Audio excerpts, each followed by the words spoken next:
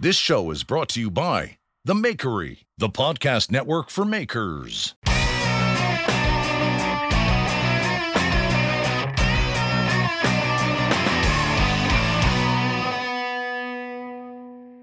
you ready? I think I'm ready. All right. Well, this is the Full Blast Podcast, and I'm Jeff Fader. And before we get into it with my friend, Chris Zepieri of Make Everything Shop, I want to talk to you about our sponsor, Axe Wax. Axe Wax is an all-natural, food-safe wax for your axe or your hammer or your knives. If you're a knife maker like me and you make culinary knives, it's nice to be able to offer an all-natural product then without any petroleum byproducts to give to your customers. You can put it on your boots, you can put it on your jacket, and I got guys who are putting it in their hair, believe it or not. And if you go to axewax.us, you put in promo code FULLBLAST10, you can get 10% off. Get yourself a couple pucks of Axe Wax, and thanks to you, the listener, the bandsaw has arrived, and I have to thank my guest, Chris Zepieri, for making sure I made the right decision. If you don't know, Chris Zepp of Make Everything Shop is one of the smartest young men I've gotten to know. He knows a little bit too much about everything, but I love it. He's, where do you start? He has an armada of ways to deliver his message to you. He's, if you go to Instagram, you follow him on Make Everything Shop. If you go to YouTube, he's got an awesome YouTube channel, Make Everything Shop. You can listen to his podcast here on the Maker Network, the Handmade Podcast with Paul Pinto and Derek from Malden, and he's also this is like the Victory Lap Grand Champion of all Assembly Required. How are you, Chris? Man, that was some introduction. I'm doing good, man. I'm doing very good.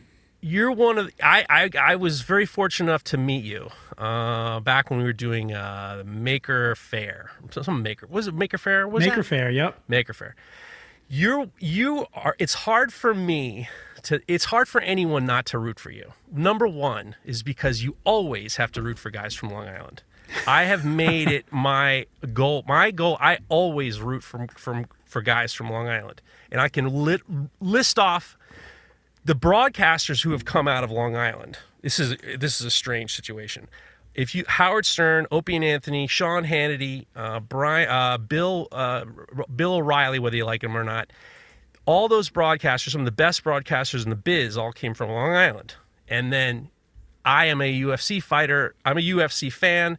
I always root for a guy living near you, Chris Weidman, who lives, I think he lives in Baldwin or something like that, Long Island. So it's hard for me not to root for Long Island guys. You know, it's funny. There's a lot of people come out of this place. You know, some better than others, but it's such a weird location too, because if you know it, you know it. But if you don't, it's like it might as well be like, you know, Guam. You know, when you meet people from like, especially from like the West, you know, like Ben Snur, I assume he has no idea where Long Island is. Right. You know, it's like so foreign to him. But then again, it's so populous and there's so many different like cultures and upbringings here. It's an interesting place. Jimmy DiResta, you know, that's a Long Island man right there. Is he from Long Island? Yeah, Jimmy. For some reason, I thought he was from the Lower East Side. No. He actually, funny enough, he's let's see, Jimmy's like 20 years older than me and grew up probably like 4 miles from the town that I originally was from on the South Shore, Long Island. Huh. So he's from like Woodmere, Hewlett area, and I grew up on East Rockaway on the South Shore. So people that my family knows from that area still knew Jimmy's parents. Like Jimmy's dad was a handyman and stuff. So it's like this weird, you know, pool of people that, you know, you wind up and find later in life. So you grew up in the Rockaways? Sort of. East Rockaway is like a little bit, it's a lot more like kind of Nassau than it is Queens. You know, it's like more okay. Lynbrook area. For those of you that are familiar with it, but none of them are. Nobody. None of them are. Nobody. I lived down on the South Shore until I was like 11, and then we moved up to the North Shore where we're at now, to this tiny little 1 square mile town on the beach. That's a lot more of kind of like an artist, you know, a lot more of a creative space. A lot of like artists and musicians live up here.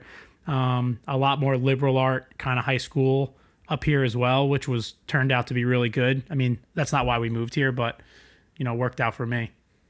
It did work out for you. And I tell you what, I've always enjoyed watching everything that you do because you have this zest for life. And the first thing I want to talk about is you just recently were on the show Assembly Required. And I have a lot of thoughts about it because it is, so this is now, we're in the beginnings at the end of March. I guess in September, you got a call from September, or I guess early in the summer, late in the summer, you got a call from this production company, right? Mm-hmm. Yeah. So it had actually been in the works for a while.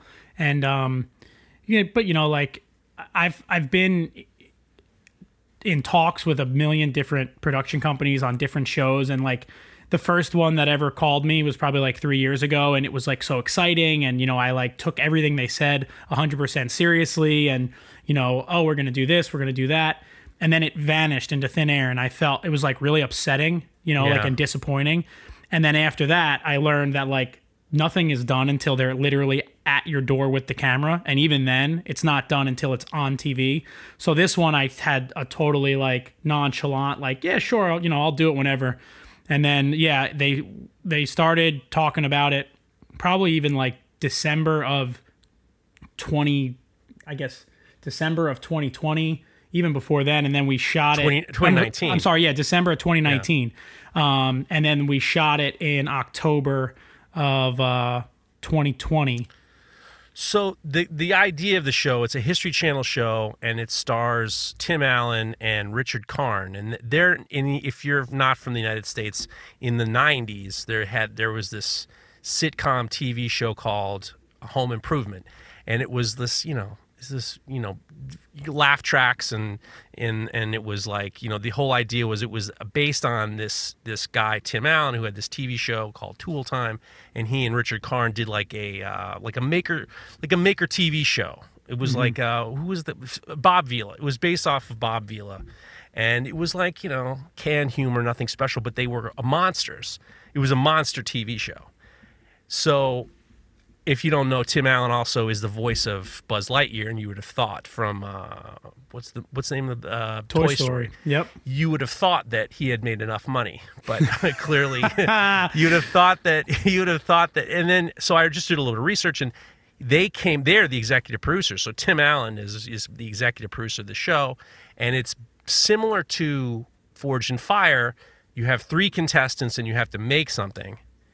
And then you're pitted against each other, and then there's a elimination round, and then you have the finals. Yeah. What was interesting about this show is, and I'm fascinated with the fact that they were contacting you in December of 2019, because they had to film it after the coronavirus started, COVID pandemic. So it must have changed the entire idea of how they were going to make this show. Yeah, I couldn't believe when they called me. So I had one of the guys' numbers saved in my phone because he would text me, one of the executive producers. And like, I would say like, I guess the summer, right, of last year, he calls me and he's like, "Hey man, how are you?" Like they're all so excited. They're all like, it's like, I imagine they're like super miserable and they have this like terrible day, and then when they call these people that they're trying to get on a show, they just immediately flip 180 degrees and oh, hey man, how's everything going? Everything's great. And I was like, are you guys actually thinking of doing this show this year? I'm like, it's a contest show. How are you going to do that? He's like, well, here's the twist. We're going to film it in your shop. And I was like, that's great. I mean, what better place for me to make something that's totally out of the blue and, in a contest format than in my own space where you know where everything is and you have all this stuff. So, I don't know when they made that decision, but I think it worked out good for me. I was ready to do it in a studio just like they do Forged in Fire, but it was definitely nice to be in my place, You have the upper hand because not only in regards to what you have, but everything is. Exactly. Yeah. I give them what I was saying was, and just like the amount that I've invested into just the infrastructure of my shop, and anybody that kind of knows my stuff, like I'm a tool guy. So like I've got all the tools, I'm ready to go. I get at first when I watched the show, because I'm going to link the show in the show notes. History Channel was smart, and they made it available for people to watch the day after the filming. I give them a lot of credit for going through this because at the time, especially in the summertime, especially in New York, it was the height. It was the pinnacle of the first wave of coronavirus infections, and for them to just be like, all right, we're gonna just turn it around and then have people filming in their own shops is such a brave move, because like now all of a sudden you have some new content that's going to come out relatively early. Yeah, I mean, it was definitely it was definitely something that I was waiting for them to call me and tell me that they weren't doing it. Right. You know, and especially in New York. Like I had a feeling that it would be like, all right, you know, we're going to do it, but you know, just to keep our exposure down, we're going to limit it. But you know, and it was shot with just one shooter, one filmer. So they weren't sending a whole crew, and you know, they made sure to like let me know that the filmer had been COVID vaccinated, and he was really not vaccinated. This is pre-vaccination. Right. He had been tested. He made sure like to wear the mask the whole time. And he was like relatively local to here. So I mean, it wound up, you know, I felt pretty safe doing it, but yeah, I was pretty surprised. And then I know even just seeing the behind the scenes stuff of them filming it out in California in the studio, because it was somewhat live between here and there, right? So in the show, you see me and the other contestants interacting with Tim and Richard through like video chat, and like that really happened. So I had like a laptop set up on my workbench, and I could see them, and I had an earpiece in, and so like, but you could see in the background that, you know, there was probably 50 production people. Everyone is, you know, social distancing and wearing their masks and stuff, because, you know, yeah, you're right. When they did this in October, things were still pretty heavy everywhere, especially in New York. Oh, terrible. So, but the you know, this is interesting, different than Forge and Fire to me, because, you know, we know a lot of Forge and Fire guys. I mean, on Knife Talk, I mean, we talked to, you know, you can't swing a cat without hitting a Forge and Fire contestant who's been, you know, talks to us on the show. The fact that you were able to kind of like, I feel like a couple things. One is because you were in your own shop, which is in a great shop. You have one of the great shops. I can't. What you've stuffed into that shop in Long Island is always amazing. But the fact that you were able to showcase your shop, it helped you in general, because the funny thing is with Forge and Fire is they don't let you have it. I mean, my friends who've been on Forge and Fire, if they do the final, they're putting black tape on everything. Mm-hmm. There are no distinguishing characteristics to your shop because they don't want to do any free ads. But it totally highlighted your shop to the point where, you know, you're going against two guys. One guy's in a 2-car garage, another guy's in his like driveway with a pop-up tent. With a pop-up tent. And well, we're going to get into that, but the fact is the fact that you were able to not only showcase your shop, which is in line with how you showcase your shop on everything else, you know, on all your other things. Mm-hmm. I get worried for people who do these shows, because I feel like, what's the benefit to you? Mm-hmm. Like with Forge and Fire, unfortunately, I feel like a lot of people who go onto it think that they're going to become famous. Yeah. And they're not really using their heads. The fact that you had that experience for the past, you know, number of years, you know, knowing to be disappointed because they wouldn't show and stuff like that, and because you were a little bit more blasé about it, not blasé, but like relaxed, I think you had an edge with it in regards to that. But because you were able to kind of like highlight you and your show and your shop the way you already do on your YouTube channels and your Instagram, I really thought you benefited from that. I absolutely did. I mean, it, you know, and I didn't know what they were going to show and what they weren't going to show in terms of like, you know, the same way that I show kind of everything on my social media. But, you know, I was pretty shocked when the episode came out, and it wasn't just like one big blur of like brands and tools. If anything, it was, you know, it really kind of highlight a lot of the stuff that I use a lot. And obviously there was so much work that I put into that project that wasn't shown, of course, you know, because like 5 days of work that, you know, they condensed into like 5 minutes. But yeah, no, I was very happy with the way I think I was and my shop was represented on the show. And but I will say, like, as carefree as I was about whether or not the show happened, once I was on it, I definitely felt like I had a lot to lose if I didn't perform well. Really? Because I felt like, and it probably doesn't come off so much in the social media and stuff because, it's just me doing my thing. But like, I like to win, like I'm a competitive person and I want to do well. And I learn all these skills so I can be good at the stuff that I do. And if I'm bad at something, I work extra hard to be better at it because it's just, I want to be good at whatever I'm going to attack. So like the thought of potentially losing this, where it's like right in my wheelhouse, it's like take all these things that we're going to show up in a crate and figure out a way to make them work and do a good job and work fast under pressure. Like I feel like that is exactly who I am and what I'm good at. So if I were to not do it well, I feel like it would have been really, I would have been a hard pill to swallow. Really? Yeah. And the other thing too is like, and they only really talked about this in the first episode of the show, but we had absolutely no idea what the other competitor was making. We didn't get to see them. I didn't even know the guy's name.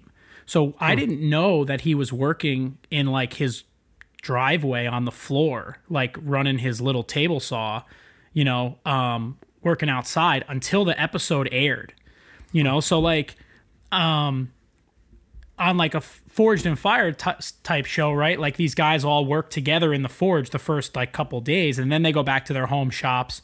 But you get a sense of your competition, I would think, if the guy you're going up against is like, really, really good or maybe not so good. So, and I think that might maybe change the way that you would work, right? Like if you think the guy you're going up against is incredible and you're like a more amateur smith, you're going to kill yourself to try to beat that guy.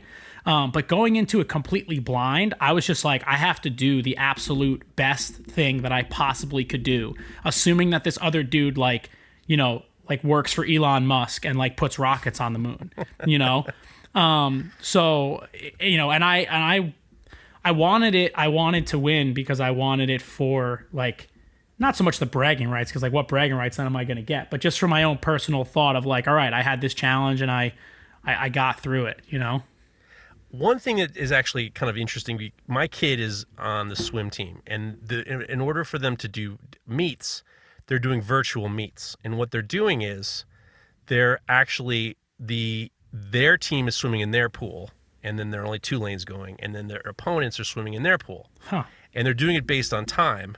They can't see their opponents. They're not, with swimming, it's one of those things where like if you're looking down the lane who you're swimming against while you're swimming, that's usually bad.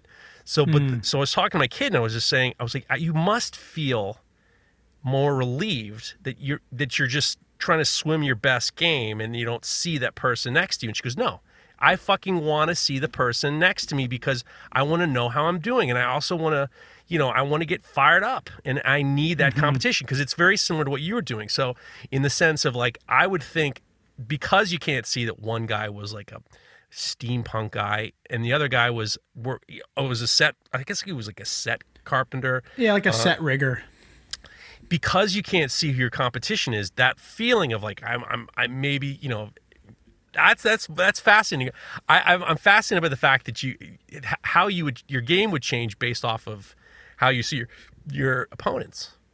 Yeah, I mean, like I can't say that, and I think it worked definitely to my benefit, right? Because like let's say I could see like a stream of the other guy working in his driveway. Oh, you're gonna hot dog it. You're gonna like be like I could tone it down a little bit. Right? Exactly, 100%. Like it's like okay, well I don't need to like there's I one of the things that isn't shown in the episode is like I wanted this thing to feel like it was built in a factory, like not like cobbled together in my shop, right? So like the controls for the mower have like a little hour count and they have a little switch and a key and a couple things and they're right in the arm of the mower so that when you're sitting in the mower chair normally you can reach down and grab them. So I spent like a half a day cutting there was 42 wires. I cut every single wire and I added 4 feet to it, and I moved that whole panel up to the arm of the chair, and I put it in a stained wooden box and reupholstered it into the arm of the lounge chair, just so that when they sat in it, they would look down and the key would be right there, and it would literally be like integrated into that stupid lounge chair. And like, had I seen what this guy was doing, not to say that he didn't do a good job, but just to see like the level of work or the level of capability that he might have had, I don't think I would have done that. You know, like maybe I would have just been like, like I don't need to do that. That's a lot of work. Because his key and all that stuff was just buried under the chair. So somebody actually had to go down and like reach underneath it and try to find the key to start the mower. I wasn't going to do that. I wanted it to be like perfect, you know? All 3 contestants are in their home shops. They're introduced, and there's a huge crate, and in the crate is a Barcalounger chair, or like a lazy boy chair. The ugliest chair that's ever been produced. It was bad. I was a little bit disappointed how bad the chair was. And then riding motors, but not. It was the what are those kinds of motors called? Zero turn. Right, so it's like you're sitting, and then you have instead of a steering wheel, you have 2 arms that go left and right, and then you can kind of swing around. It's like a pro thing. And then did they give you like weed whackers and stuff? Yeah, they gave us the weed whacker, and they gave us the hedge trimmer, which were just like some battery powered thing. And then there was like a couple other parts and pieces in there, but obviously, we were able to use whatever we wanted. There was no limitation as to what we could use. So that's when like I put the flamethrower on it, and I put the winch and the lights, and like try to bring it up to the next level so that it would be super functional and like cool. The flamethrower was just like for shock. The flamethrower was the one thing is they in the show, and spoiler alert, they didn't flight the flamethrower, which was like pussy time. But fine, I completely whatever. So the idea behind Tool Time, it seems, the old TV show was that he does everything is got to be like ultra masculine and ultra like crazy and stuff like that. So the idea was to make the most comfortable lawnmower possible. And then the first way to get rid of the first elimination round was to make a kind of like a stabilizer, so they could put your drink on the table, and then it would stabilize when it would hop up and down while you put it down, right? Yeah, it was supposed to be shock absorbing, but I don't know. That first challenge was a little tricky, and the way it showed on TV was not so great. But it's funny because you talk about Forged in Fire, right? Like, and I know a lot of your listeners, I'm sure, watch it. And one of the things that I've always noticed about Forged in Fire is in that first round, there's almost always one person that doesn't finish. Right. And even if the person next to him does like an absolutely horrible job, as long as they finish, they keep going, and like you can always kind of like recover if you get to the next stage. So literally in that first round, in my head, I was like, I just need to make something, because there is a good chance that one of these guys just isn't going to finish. And that's exactly what happened, which I thought was kind of interesting because like, whatever, Tim Allen kind of like, trash talks my stupid food tray in the episode, and whatever, it is what it is, but at least I finished. One of the things that's very clear as well is Tim Allen doesn't know anything about it. I mean, I think that if you were to give him, no offense, Tim, you can't listen to this. If you were to give him like a quarter 20 tap and ask him what it's for, I don't know. I don't think he could tell you what it's for. I don't think he knows really. He makes it seem like he's aware. It's just very clear that he wouldn't know a screwdriver from a wrench. I'm convinced. But one of the things that was interesting was, were you going to say something? I was going to say, somebody messaged me after it was over and said they should have just filmed Tim and Richard trying to reassemble everybody's projects themselves when they got there. Because like it would have been like, no way they would have been able to do it.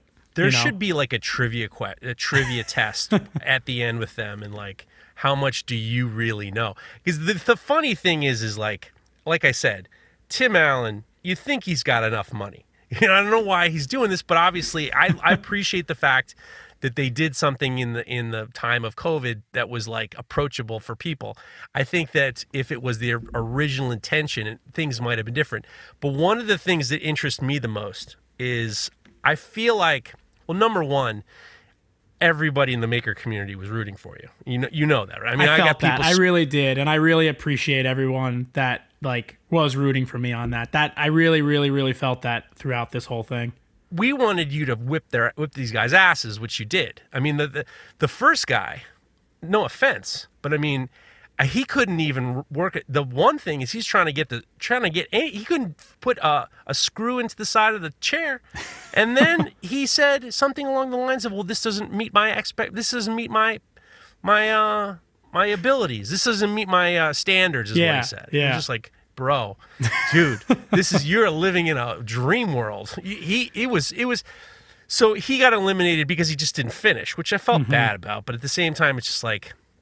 But the best part is the next thing, which I would have, if I had, I personally believe I could have at least not been kicked off. If there was a fourth guy, and if I was the fourth guy, I would have been just in front of the steampunk guy.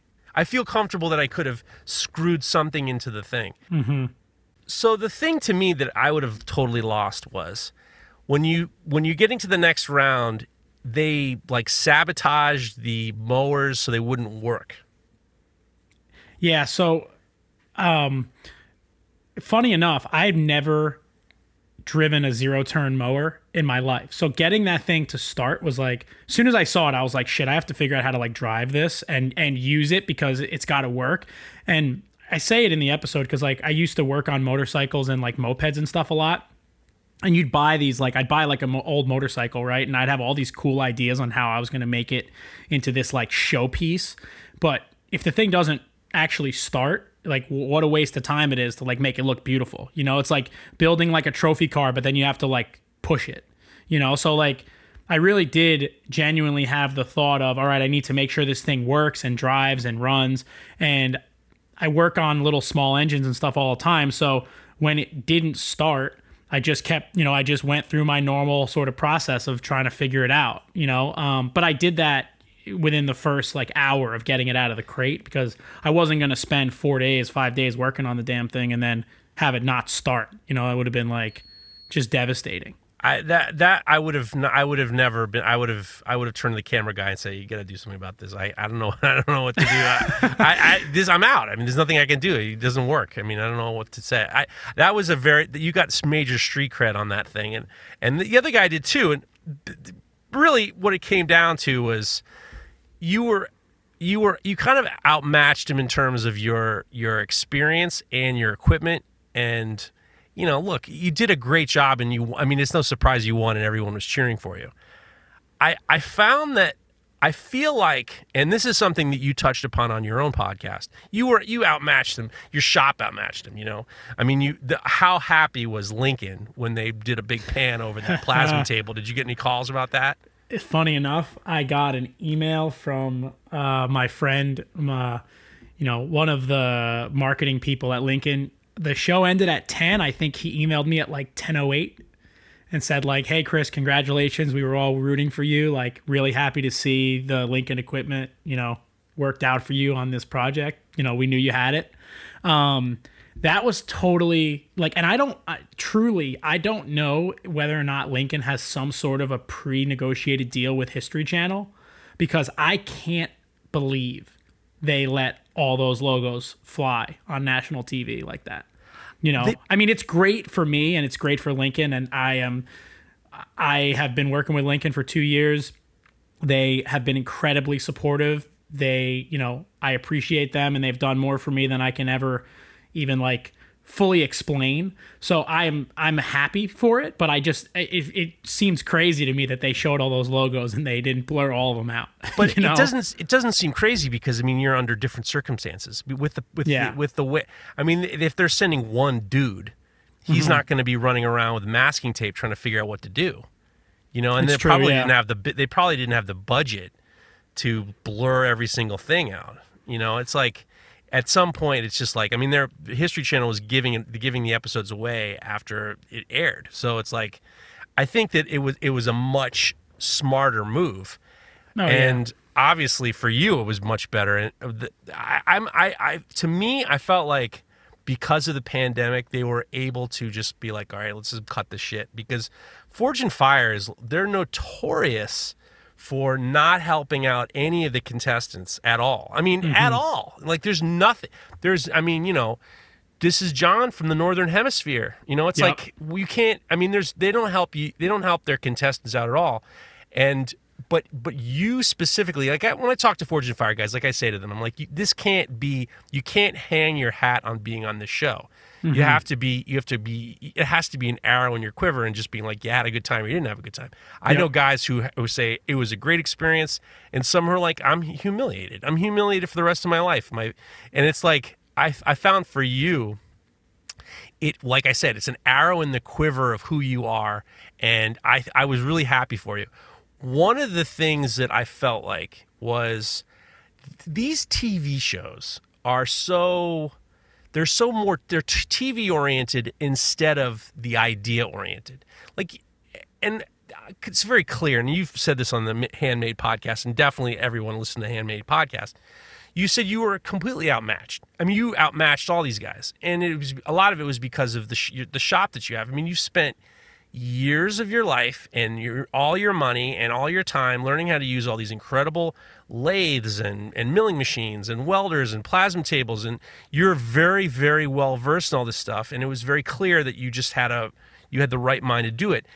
It almost makes me feel like these shows need a project manager like you to be able to look at these people and say, all right, don't put this guy against this guy. This guy's going to win the whole thing.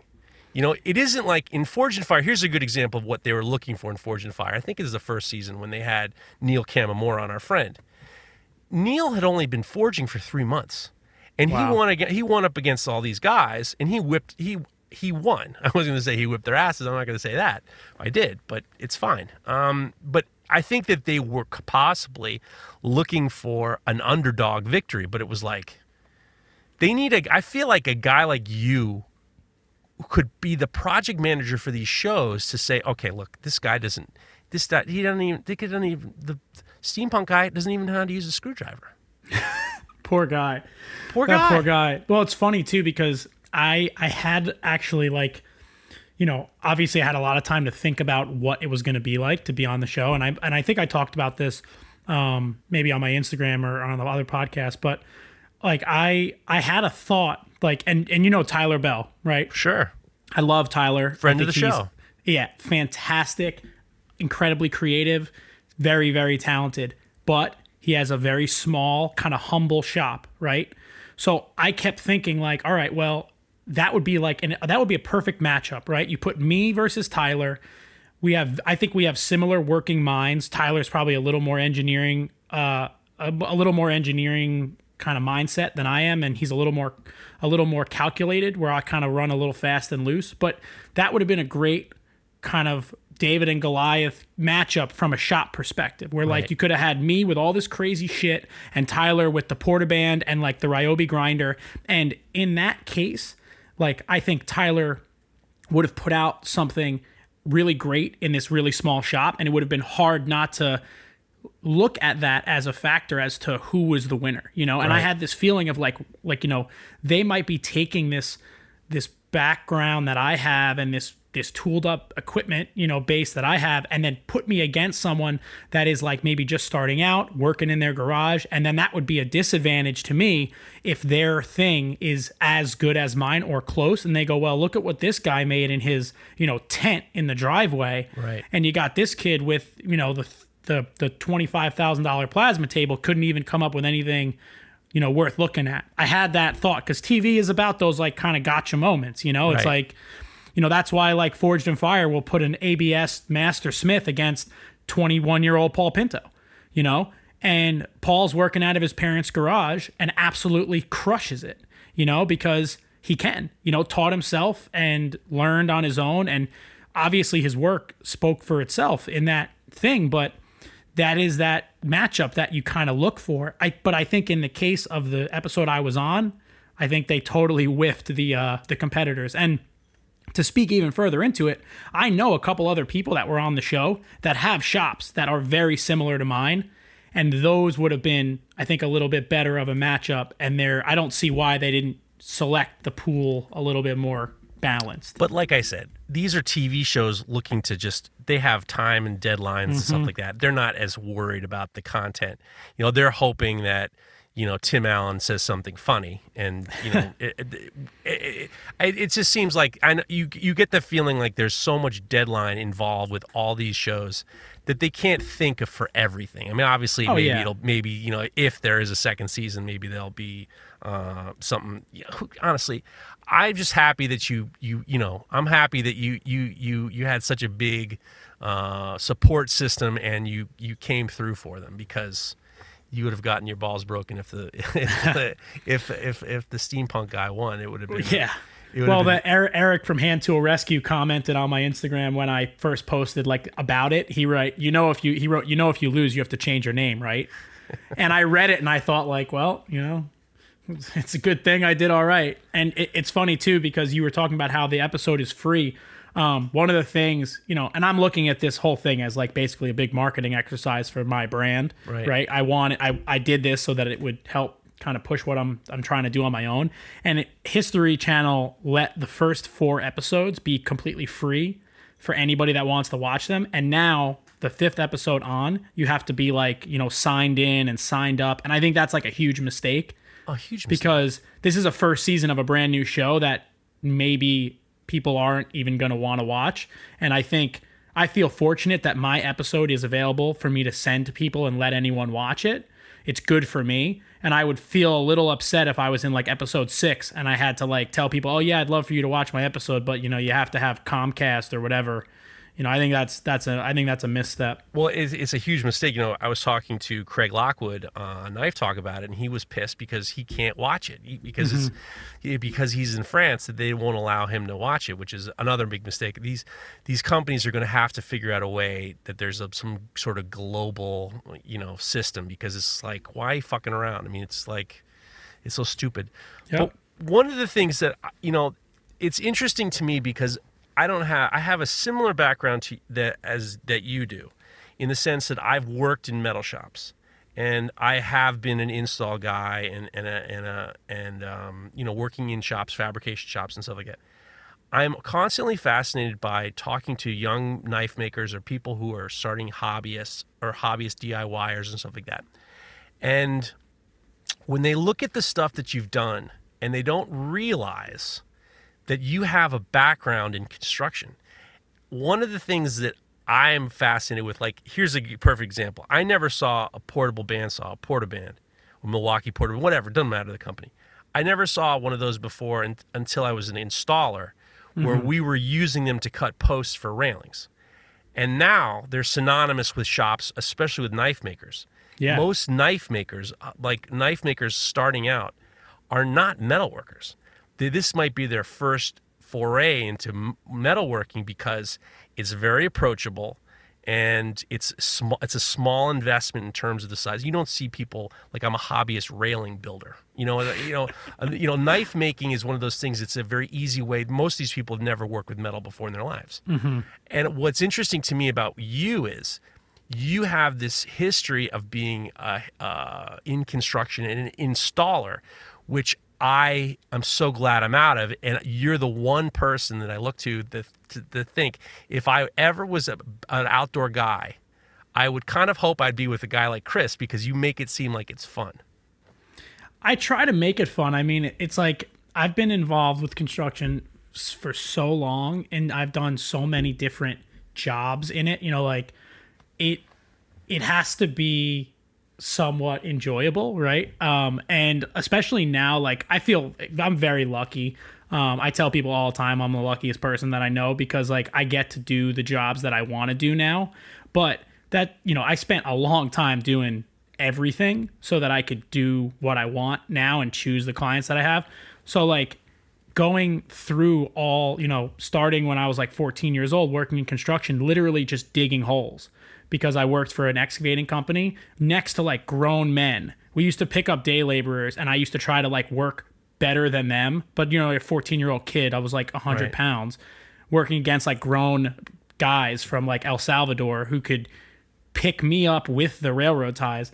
I had so many days where it's you're working so hard, And then as you get better, right, the days get a little bit easier but more technical. And now I feel so lucky that I can be like, all right, we're going to take on this job because it's fun and we have all the right tools and nothing's going to be a struggle. And at the end of the day, we're all going to be really proud of what we're doing. It's like, it's taken a long time to get there. That's one of the things that I think that a lot of people miss out when they see your shop and when they see all the tools that you have. I made a joke at one point saying you should have changed your name to Have Everything Shop. And the thing is like, when you're an outside guy, an installer, the right tool, it's different than if you're just doing a job. You're doing a job, it's one thing. But when you have your product, you have all your stuff, and you're about to install it, you're on the clock. Every minute counts, and you have to have the right tools to make the job go easy. So to have all the right equipment to make the outside job go fast is an investment in your time in the job as well. And I think that a lot of people don't realize that in the real world of construction and building and stuff like that and installations, the clock is the meter is running at such an exorbitant rate that being one day over can destroy you. Yeah, there might not be a day. There might not be like a 1 day over. And it's funny too, because like I think because I'm kind of young and like I have all this stuff, people ask. It's funny, like I hear from other people. No one has the balls to ask me for some reason, but people will ask friends of mine, like, how does he get all this stuff? Like, where does he get the money for all these tools? I'm like, I work my ass off to get this stuff. People ask Chris Cash all the time because Chris is always telling me, like, somebody else was asking. But, growing up. Can I just stop 1 second? That is Chris Cash is the greatest. I love Chris Cash, but he has a move. And this is the move. He does this with me and he does this with other people. People say you do, or people say that you're like this. It's a fucking psychological move that he does, where he's trying to not have himself be the one to say it, but he has these fictional people say it instead. So I'm on to Chris. Don't worry. When Chris says to you, people say to me, how does Chris Zepp have all these tools? It's him saying it. Well, Chris knows. I mean, I talk to Chris like a couple times a week. He knows exactly where it all comes from. A trust fund, right? But no, that's not true. I growing up, people have asked me whose shop I'm working in. But when I first started in the shop and I had all the tools, like, oh, like, is this a family business? Do you work with a cabinet maker? No. My dad, when we were working when I was younger, like, he didn't have the right tools. He had like the tools that he had and he made it work. Like, dad was like an immigrant from Italy. Like dad, his father was a mason. He had a hard upbringing of working, and he built an incredible life for himself and my family. And like we joke, because now I have like 5 table saws, right? And I have all this abundance. But growing up, I had a Delta Rockwell table saw that the motor, he kept it outside in the shed. The brushes in the motor were so shitty that it wouldn't start when you flip the switch. You would have to tip it on its side and hit the motor with a mallet, and then it would jump start it. The blade would start spinning. You would make all your cuts, and then you would turn it off. Like, that was what I came up using, and it was so counterproductive. But, this is also like before you had the option to go out and buy a table saw for $300. That was awesome. Like, tools were a lot more expensive, and I understand why my dad like used what we had, because it's like, we didn't have the budget to go out and buy better stuff. But then as I got older, it like I would go out and spend money on tools myself so that when me and him were working together, I could get the job done that much faster with him and show him there was like a better way, And I think it really made me appreciate having the right tools. Like, you could be a metal worker all day and never own a mag drill, but as soon as you get one, you're going to be like, holy shit, how did I not have a mag drill for the last like 5 years of my life? All the time wasted. This is the one thing that I say to people on Knife Talk. You become very cheap, and I am very personally very cheap. But then once you get the right thing, like a VFD for your grinder, or you get the right heat treating kiln, you're like, why did I wait? Or 2x72 grinder, whatever. I say to myself, I wasted a lot of time. It's still hard for people to realize that. It's still hard for people to say, yeah, I know, but $1,500 is a lot of money, which it is. So, out of curiosity, why did you start digging ditches or as a laborer at 14? Well, I wanted to work. Like, as soon as I could possibly work, I wanted to get a job. So I was younger than that. I was dating a girl whose dad was a mechanic, and I used to ask him if I could come and work for him because, like, I was always jealous of the kids whose parents own, like, whose dad owned like a construction company, because like in the summers they could go and work. You know, like anybody whose dad was like a GC, right? Like as soon as you were old enough to carry a 2x4, you'd like go and work for the summers.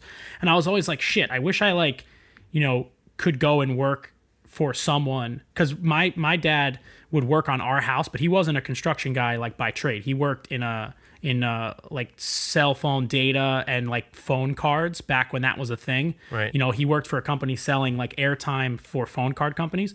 So when I was dating this girl, her dad. Wait. So stop. How old were you when you were dating?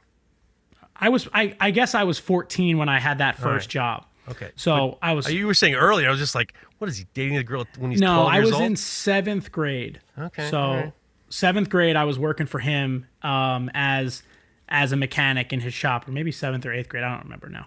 But I was working as a mechanic for him. He taught me how to do oil changes. He taught me how to change tires with the tire machine, and change like distributor caps and pack wheel bearings. And I like loved it. I'd go every day. I'd ride my bike to his shop because I didn't even have a learner's permit. And I would work for him. The following, me and him had a huge falling out that at the very end of the summer that I worked for him, because he was kind of a dick, and he threw away someone's oil cap for their car. He was like the type of mechanic, and I don't think mechanics still do this, but like, Jeff, have you ever been to a mechanic that like when they're done doing the work, they show you the boxes of the parts that they replaced so that you knew they were brand new? No. I guess this is like kind of like maybe like an old school mechanic thing. Like if they put a new distributor cap, they'd show you the box for the new one and say, here, look, your old one's in this box. I put a new one on your car, you know? So he used to do that, and he used to tell me, like, don't throw any of the boxes away and don't throw any of the old parts away. I like to show the customers. One time he threw away a customer's oil cap, and it was a whole big thing. He tore the shop apart trying to find it. He told me that I threw it out. I told him, you know, I'm not allowed to do that. Anyway, the next summer I worked for a different mechanic, and on a Friday, this guy came in. He was getting his car fixed. I was doing his brakes, and he saw me like a young kid working there. He's like, oh, you know, what are you doing here? And I said, oh, you know, I just wanted a job. I wanted to work. And he said, well, what are you doing tomorrow? And I said, it's Saturday. I have the day off. He said, well, I work for a construction company. I'm like a project manager, and we need laborers. And if you come and work for me, it's a 12-hour day. I'll pay you $10 an hour. And at the time I was getting like probably $5.50 an hour working for the mechanic. So I was like, yeah, dude, I'll come in tomorrow. I'll work 12 hours. I'll be like rich. So I did that Saturday, and by the end of the day, he said, tomorrow you should call the guy I was working for. His name was Anthony. He said, you should call Anthony and tell him that you're just going to work for me full time now. He's like, because you're making way more money, and you're good, and we want to keep you. So that whole summer I worked. But you're like 15. That's like kind of a rough thing to say to a kid. Yeah, but I wanted it. Like I wanted to be there. Okay. Like all I wanted to do was like work for this company versus being a mechanic, because I was never going to be a mechanic. Like I wanted to build shit. So he put me to work. I worked all summer. I worked a couple summers for that company. We did all sorts of stuff, retaining walls. We did a lot of we used to do brand new cesspool installations. So like you dig the big hole and put the concrete rings in. And you just, when you're a little kid and you're working, like I said, up against full grown day laborers that are in their 20s and 30s, you work extra hard because you don't want to be left behind. You don't want to be like embarrassed that like you couldn't keep up even though you're younger and smaller. So you just do it. And I did that for a long time. But it seems you had a real love for hard work. Yeah, I did. And, a lot of it was like obviously financially driven, because like at the time I was making a bunch of money. Like my boss would give me $700 or $800 at the end of the week in cash. And I was like, holy shit. Like that was a lot of money at the time. It was like life changing. Yeah. I didn't go, what could I even buy with it? I couldn't even drive. So it's not like I could buy a car, I couldn't really do anything except like dump it into, like I would buy like BMX bike parts, because at the time that was like all I was really doing when I wasn't working. So I just really liked the idea of being able to work hard and like have something to show for it at the end of the day. So that was always what I chased after, Did you? So when you went to college, I know that you had an art background. What made you think you wanted to get into art? So I always my mom's an interior designer, very artistic. My grandma was super artistic. One of my uncles was an abstract expressionist painter. So there was always that kind of background in the family, and I always really enjoyed art. Like did oil painting when I was a kid, and did like that sort of classical art. And then the high school I went to was really had a really great art program, like an incredible art program. I really wanted to learn photography. So they had, the whole dark room, the classical, develop your own film, develop your own print in high school. So I did all that, and I got super into that. And then I got really into stop motion animation when I was in probably 11th grade. So I dove into that. I made a portfolio. We did a portfolio day when all the colleges kind of come out and you go to all the different tables and show your portfolio, right? Yeah. I don't know if you ever did one of those, but no, I never did one, but I know what you're talking about. I went to one at Pratt when I was, in probably high school, and met some different people from different colleges. I met a teacher who worked at the School Museum of Fine Art in Boston. Him and I got along right away. He talked to me about my work, told me how he thought I could be better, and he nominated me for a merit scholarship upon application. So it kind of made me feel well, if this guy's telling me that I could get a merit scholarship, then they're going to accept me to this college. So I applied there, and that was it. I went to probably one of the most liberal art schools in the country, where they don't really make you do anything, which was actually really good for me, and I really enjoyed it. I think it was a critical part of my education. What kind of work were you doing? So when I got to school, I started out with the animation stuff. I dove into animation, and I took a little bit of sculpture.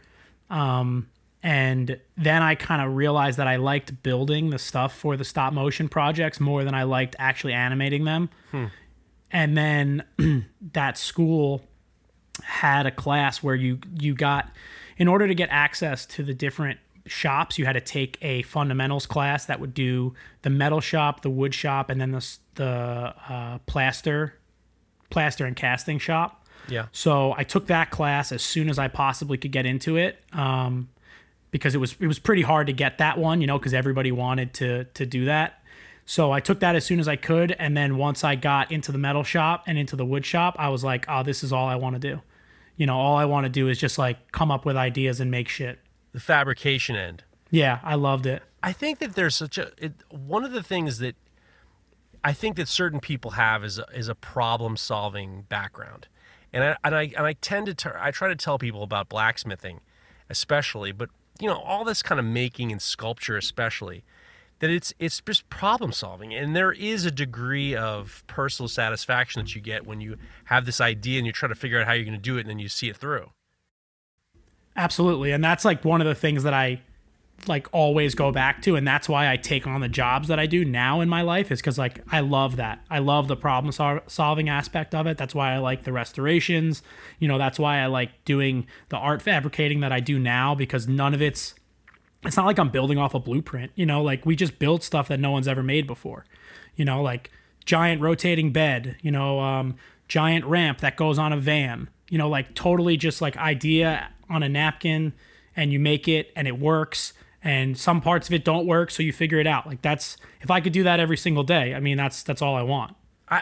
It's interesting that you say that, because there's so many projects that you've done where you can tell that I almost wonder if the stop motion animation kind of helped you get comfortable with the idea of doing so much content creation, because your YouTube channel, your the shots that you do, the photography that you do, it's not your standard. It isn't I always think in my mind, because I can't get behind doing videos for myself. It's just like, I feel like there has to be some sort of mathematical equation that I just don't know in terms of how many shots you're supposed to take and what they're supposed to look like and stuff.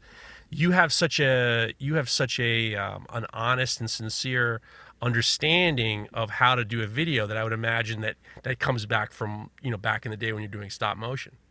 Yeah, and the other thing too is like, the BMX and skateboarding thing, like we filmed a lot of that stuff. So I learned how to do the camera work.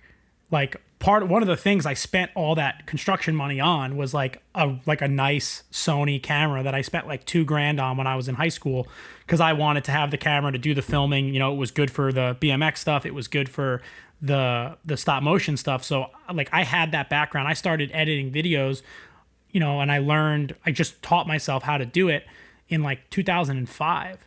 So like, a lot of the YouTube guys that are coming out now, like a lot of the like woodworkers and metalworkers, like they're great at the fabricating, but like they can't make a YouTube channel because they're like, I don't know how to edit, or I don't know how to use the camera.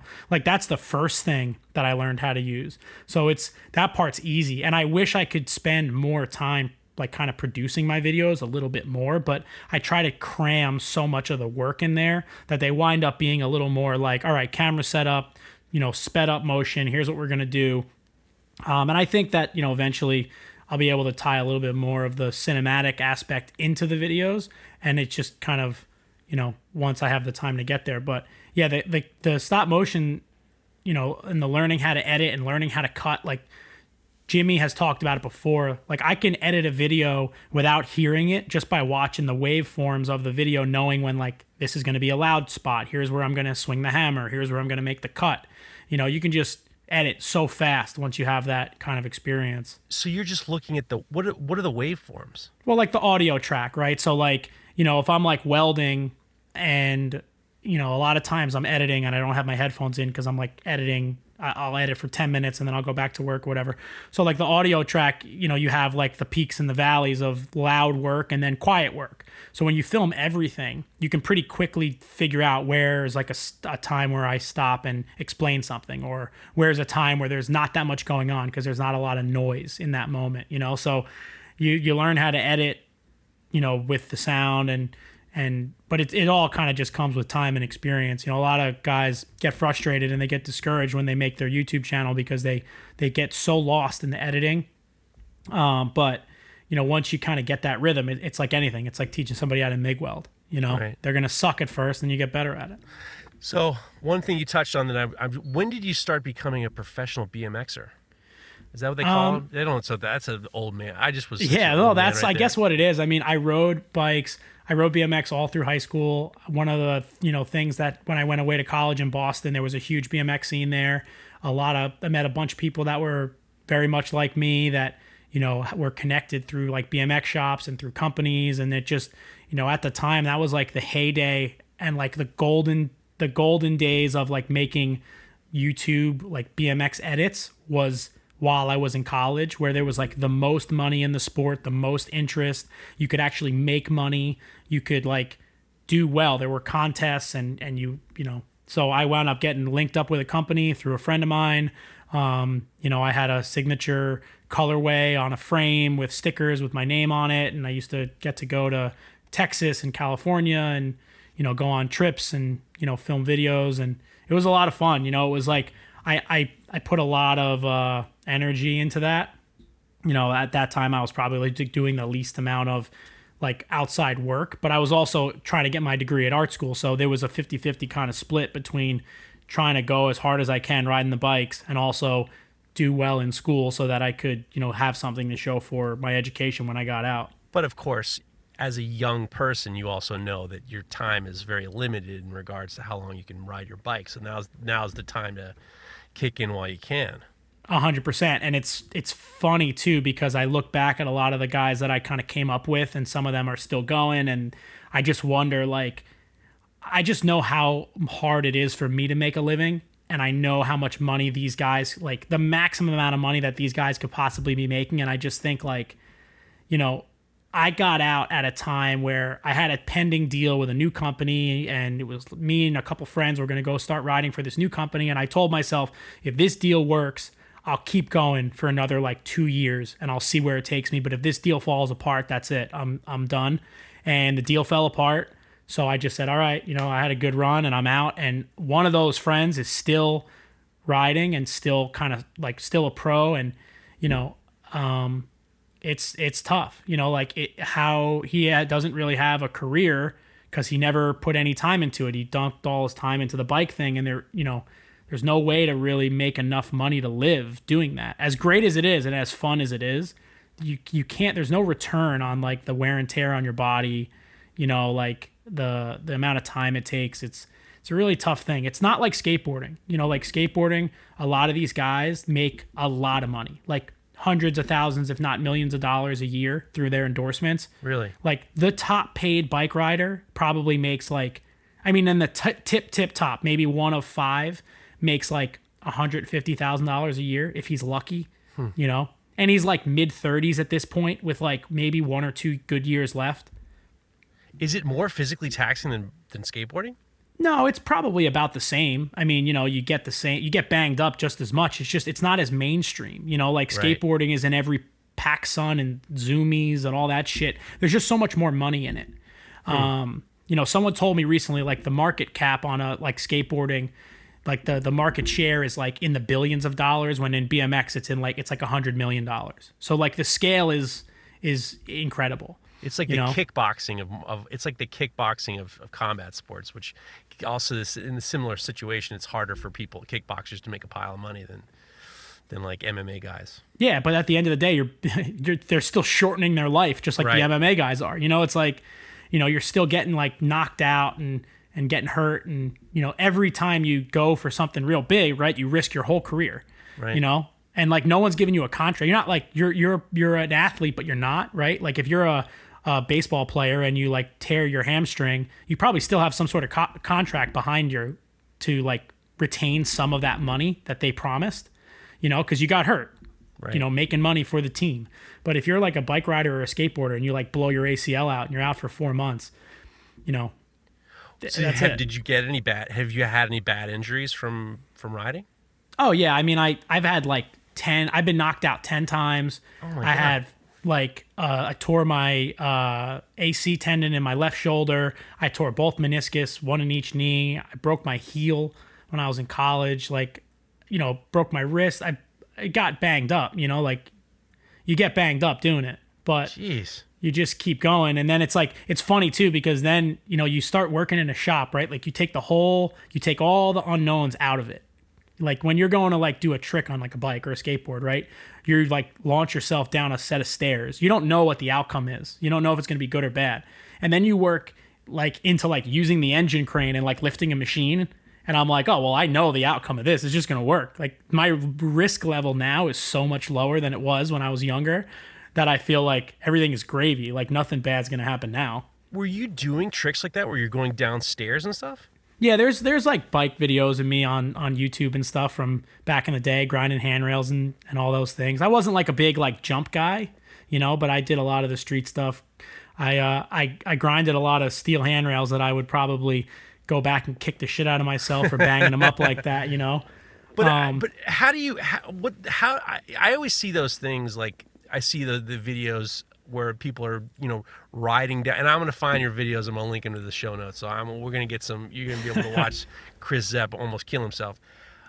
When you get to the point where you're just like, okay, I'm going to go down these stairs and I'm going to hop the bike up onto the handrail, your learning curve for disaster is very high.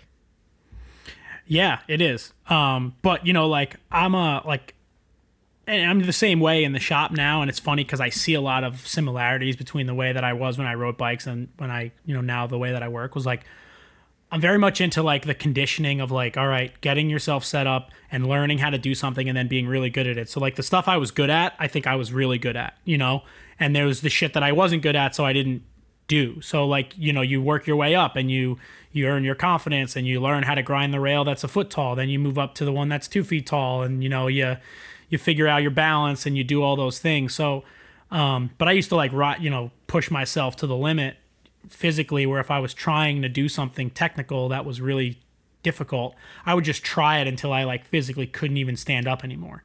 Like just work yourself to the bone. And I feel like I kind of do the same thing now in the shop, where it's like if I got to get something done and it ends at 2 a.m. and 3 a.m, you just do it. You don't stop because you're tired. You stop when you're done.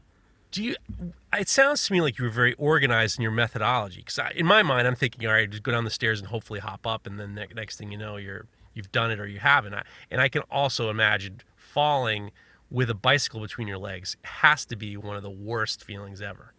It's not so great. I mean, like I said, it's a little more controlled than like riding a skateboard, because like think about like there are a lot of people that can't even ride down the street on a skateboard, but like most people can get on a bicycle and like ride down a hill, Right. So there's like a little bit less, but once you start taking like your hands and your feet off, right, and like doing tricks that involve like letting go of the bike, that's when you get the real exponential rise in risk. What's the worst accident? What's the worst accident you've had?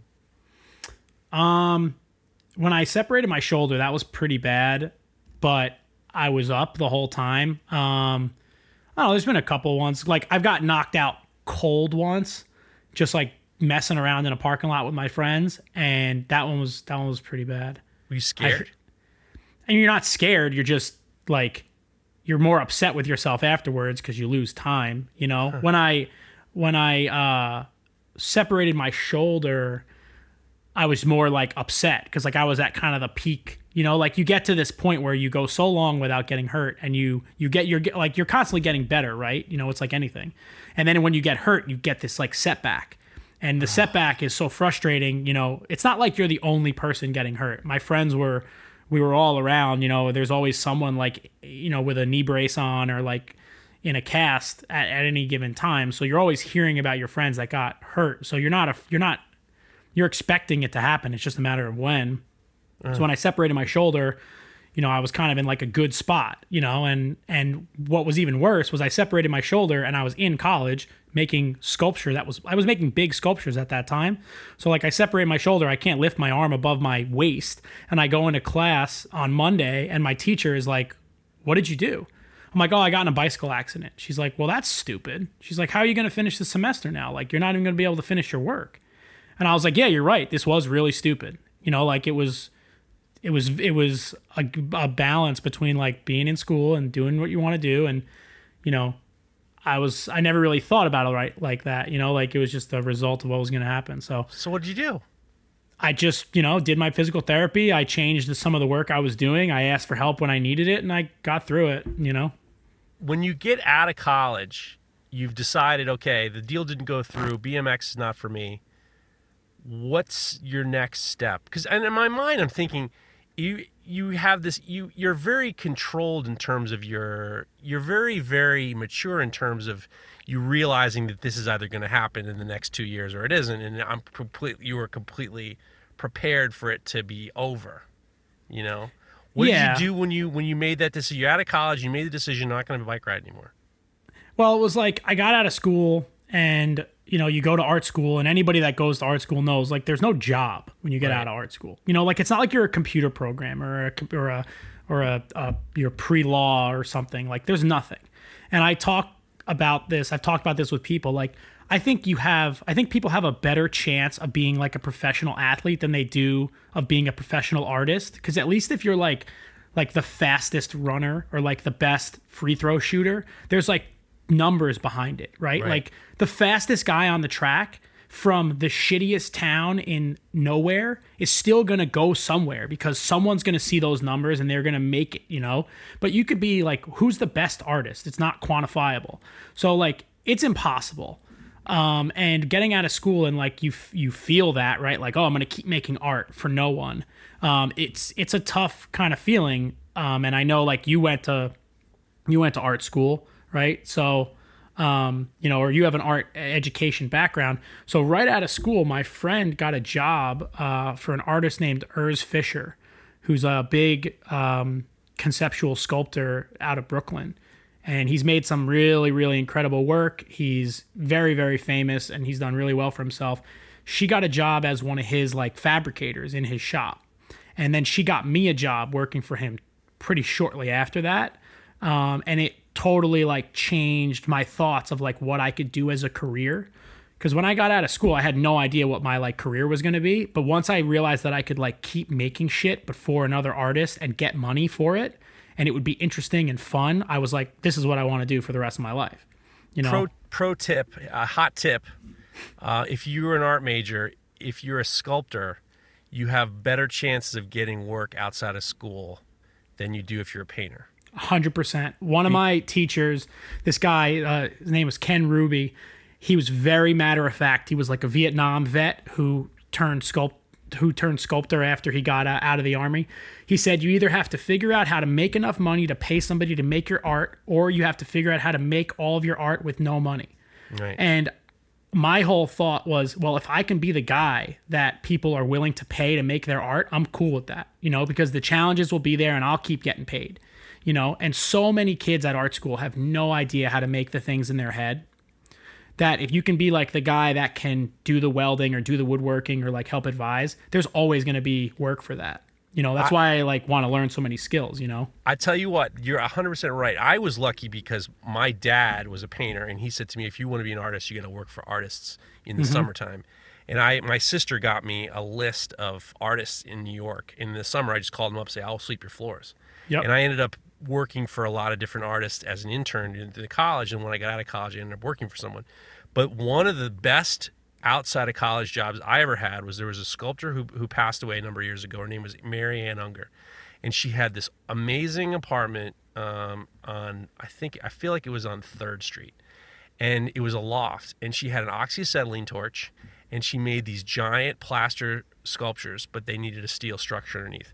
She said, I pay you to come in 3 days a week to just build gas welded infrastructure structures. Yeah, so armatures, right? Armatures, and all. Yeah. I was from 9 o'clock in the morning to 5 o'clock at night. I was with the torch, and I was with a gas saver and 1/8-inch rod up the wazoo, and I was just making these structures. And then once we made the structures together, she'd leave, and then I would just cross hatch everything so she could cover it with plaster. And it was it was the first job where I felt like my skills as a welder were completely appreciated. It was the only job I think I ever had at that time where I felt like I'm needed to do something that somebody else can't do or won't do, because I had to do it in her house. And I think that a lot of times, especially guys like you, is you end up getting this, or sculptors. I don't fucking know what painters do outside of school. I have no idea. You know, I know that like guys like Jeff Koons has a fucking building filled. He like drafts people from like graduate school to be part of his whole universe, because he's got like a sculpture building, and he just gets these people from graduate school, these art majors. He looks at their work, and then he wants to know what they can do, and then he hires them. But that's amazing that you were able to kind of like figure that out, because a lot of people don't do that. Well, it's an easy thing to figure out, but it's not easy to get that job. No. And I got extremely lucky. It's actually like it's just shows you like the way the world kind of works and just the way things work out. So this guy Urs Fischer, and I encourage everyone to look up his work, because he's really, really talented, and some of his work is really incredible. He was renting a building in Red Hook that my friend's dad rented when he first like started his company. He was an importer from Taiwan, and he remained friends with the realtor. And when my friend got out of school, he was on the phone with the realtor, and the realtor goes, hey, how your kid's doing? Oh, like Serena just got out of school, she's looking for a job, whatever. And he goes, oh, what did you go to school for? Oh, he went to art. Oh, there's an artist in the building that you used to rent. I wonder if he needs any help. So that was just like by pure coincidence. And at the artist, because any artist in Brooklyn could either be a nobody, most of them are nobodies, right? Right. The artist that she happened to like get connected with was this dude that had a Jeff Koons style like sculpture team, like 10, 20 people working 12-hour shifts, 7 days a week, like enough money to fund anything you could ever need, just get the work done. And like, that's something that like, I think very few people get the opportunity to be in that environment, and I'm so lucky to have that. But when that job ended, it leaves a hole in your life. Like, holy shit, what do I do next? Like, it's the top. his work has definitely. I'm looking at it now. Urs Fischer. I'm gonna link him. I'm gonna link his website too in the show notes. There is a Jeff Koons quality. He has his color palette too. His color palette too is very. There's a stylized quality to it that's just very luxurious is what a word I would use. It's very beautiful colors, lots of reds and blues, and it's just very like it feels. It has a lot of feeling that I want to get into it more. That must have been a really especially because I mean his work is so like you were saying. You can work for an artist in Brooklyn, and it's like I've worked for some flea bags who just hired me to like MIG weld some stuff together. When you're working for a guy like Urs Fischer, who is clearly this is the kind of artist you're hoping to be like when you go to art school. Yeah, I mean you would kill anything to have half the ability to do the shit that he gets to do. Yeah. I would think that you've hit the jackpot. Yeah, and it felt like that when I was there, and like there was only so my friend wound up with a full-time gig for him. We both kind of like she started first, and then she got me like in, and I was there for a couple months. Then like I was basically just like an independent contractor working for a few months. Then the projects changed, the work kind of dried up. She stayed on for like 8 years, and then she built her business with another guy from that company where they're fabricating art for artists. That's all they do.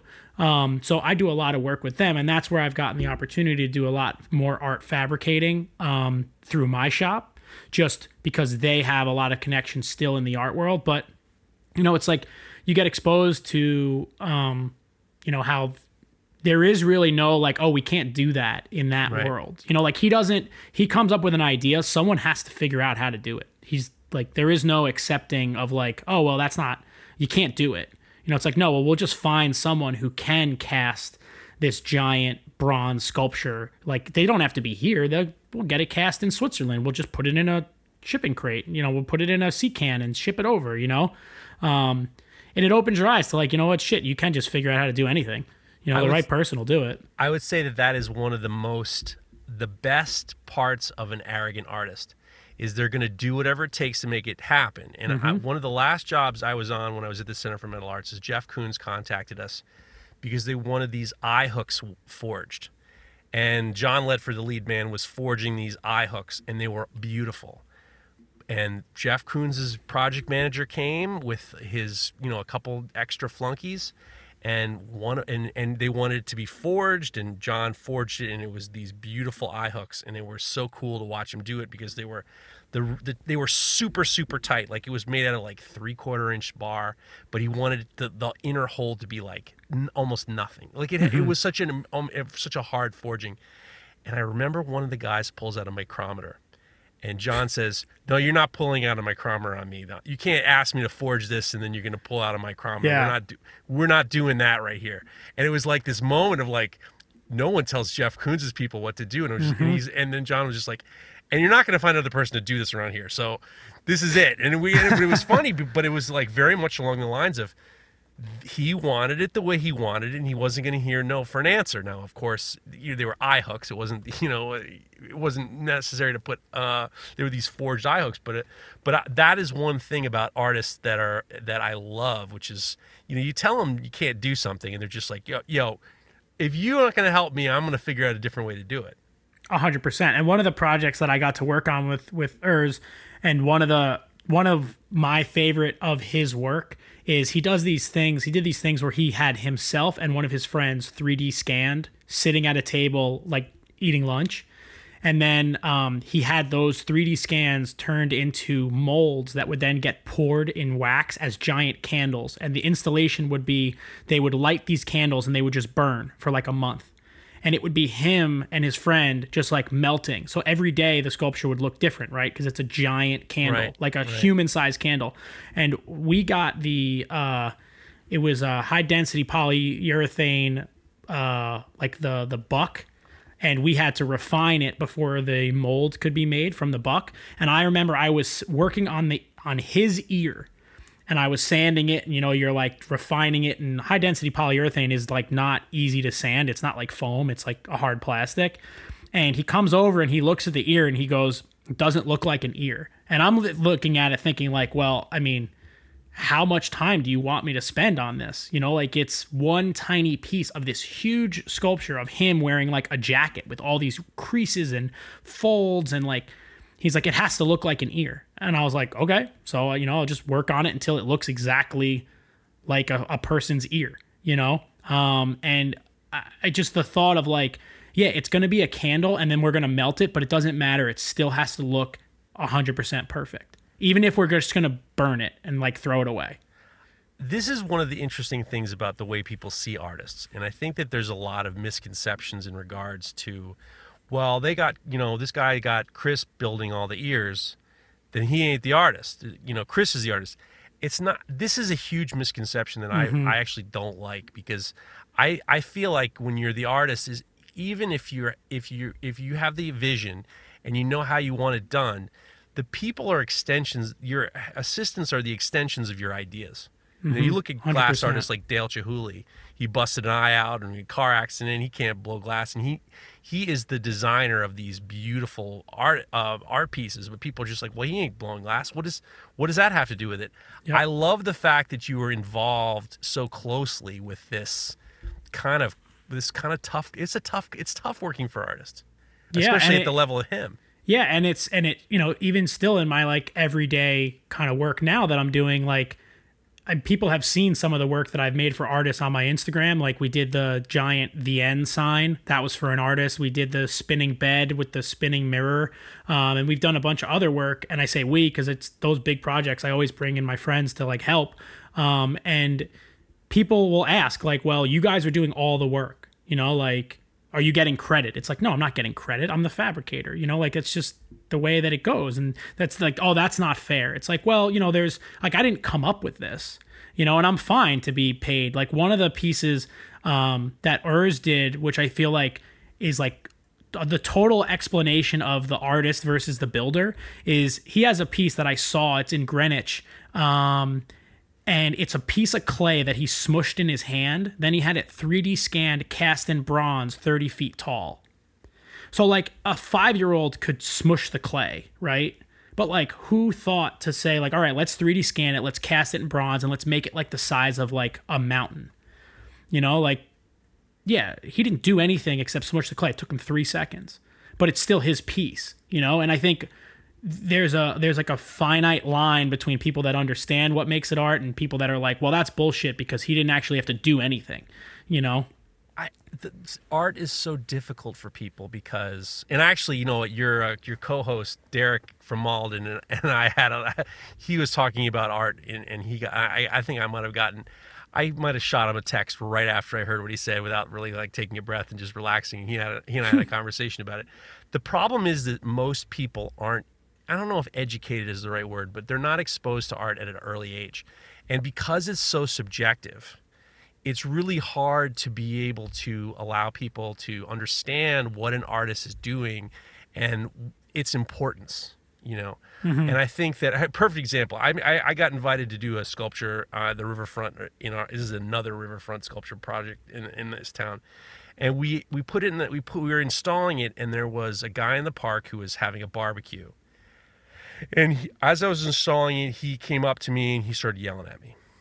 And I was there with the museum. He's like, well, I came here to see this river, and I didn't come here to see whatever bullshit you're putting together. And this is some, and I was just like surprised because I was like, wasn't really expecting this.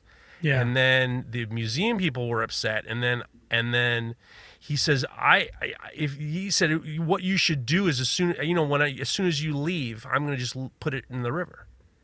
And the museum, and I said to him like, and I immediately, I was nervous because it was just like, I'd never in my life had something like this happen where, and this guy turned out to be like an MTA guy. He was like a union MTA. Actually, the guy turned out to be a volunteer firefighter in this town. And he just like started really intimidating me. And then the museum people started screaming at him, and then it turned into a thing. And I said to the museum people, let's go, let them have their barbecue. I'll come back later. Yeah. And then as he was leaving, he says, I'm going to push it in the river. And I said to him, I'll help you unbolt the bolts and I'll help you move it in the river. I said, because that's the best thing that ever happened to me. I can get it in a newspaper. If you throw my sculpture in the river, I'll take the press over this sculpture being here. Trust me, I don't have to do a thing. Perfect. Yep. And he laughed, and then we left. And I I said to the museum people, everybody leave. We're just going to let them have their barbecue. I'll come back and finish the installation. But it really upset me because it was this idea. And he said to me, this isn't art. This is shit. This is garbage. This is like wood and steel. This is garbage. And then he pointed to this 9/11 monument that was not too far away. And he goes, that's art. Because that has meaning, that has something. This was a very, very awkward and uncomfortable conversation based on feelings and anger. He didn't want to see. He wanted to have a barbecue with all these people. He didn't want to deal with me with the sawzall and some ratchets and with my my shorts and my artist bullshit. But I think that the biggest problem is that because there's not a history of appreciation of what art is, and the celebration of people's creativity and stuff like that, you end up getting these controversial situations. Yeah, and it's like it's a hard thing. I mean, even for someone with the art background, right? Like I always found a hard time in art history classes because like that was part of my education at the School Museum of Fine Art was like I had to go to Tufts University as well and get my bachelor's in fine art like through both schools. So I had to do a lot of art education classes and like art history. And like I always had a hard time with the like established meaning of a piece, right? Because when you go through art history, there is that like, well, this piece is supposed to symbolize this. And it's like, well, symbolize whatever it wants. It can make you think of like a dog taking a shit if that's what it makes you think of, know? And so one of the things that I think drew me to making like sculptural work is that I think it's a little more literal versus like the abstract expressionist kind of paintings. And obviously there's portrait stuff, which is like if it's a painting of a clock, it's a painting of a clock and people will take from it what they want. But one of the things that I made when I was in college, and there's like a whole body of work that I have from when I was in college that has never been seen probably by anyone that follows me now because it's not something that I've ever really shared. But I made a bunch of stuff that would paint for me. Like I made like a bunch of work that would paint these abstracts completely random. And the point was that like you didn't have to take my meaning and like deal with it. You just figured out your own meaning. And if you thought it was a piece of shit, it was a piece of shit. Because I didn't actually make the work. The machine made the work. So the meaning, there's no predetermined meaning behind the work. It is just whatever you take from it, as much or as little, and that's that.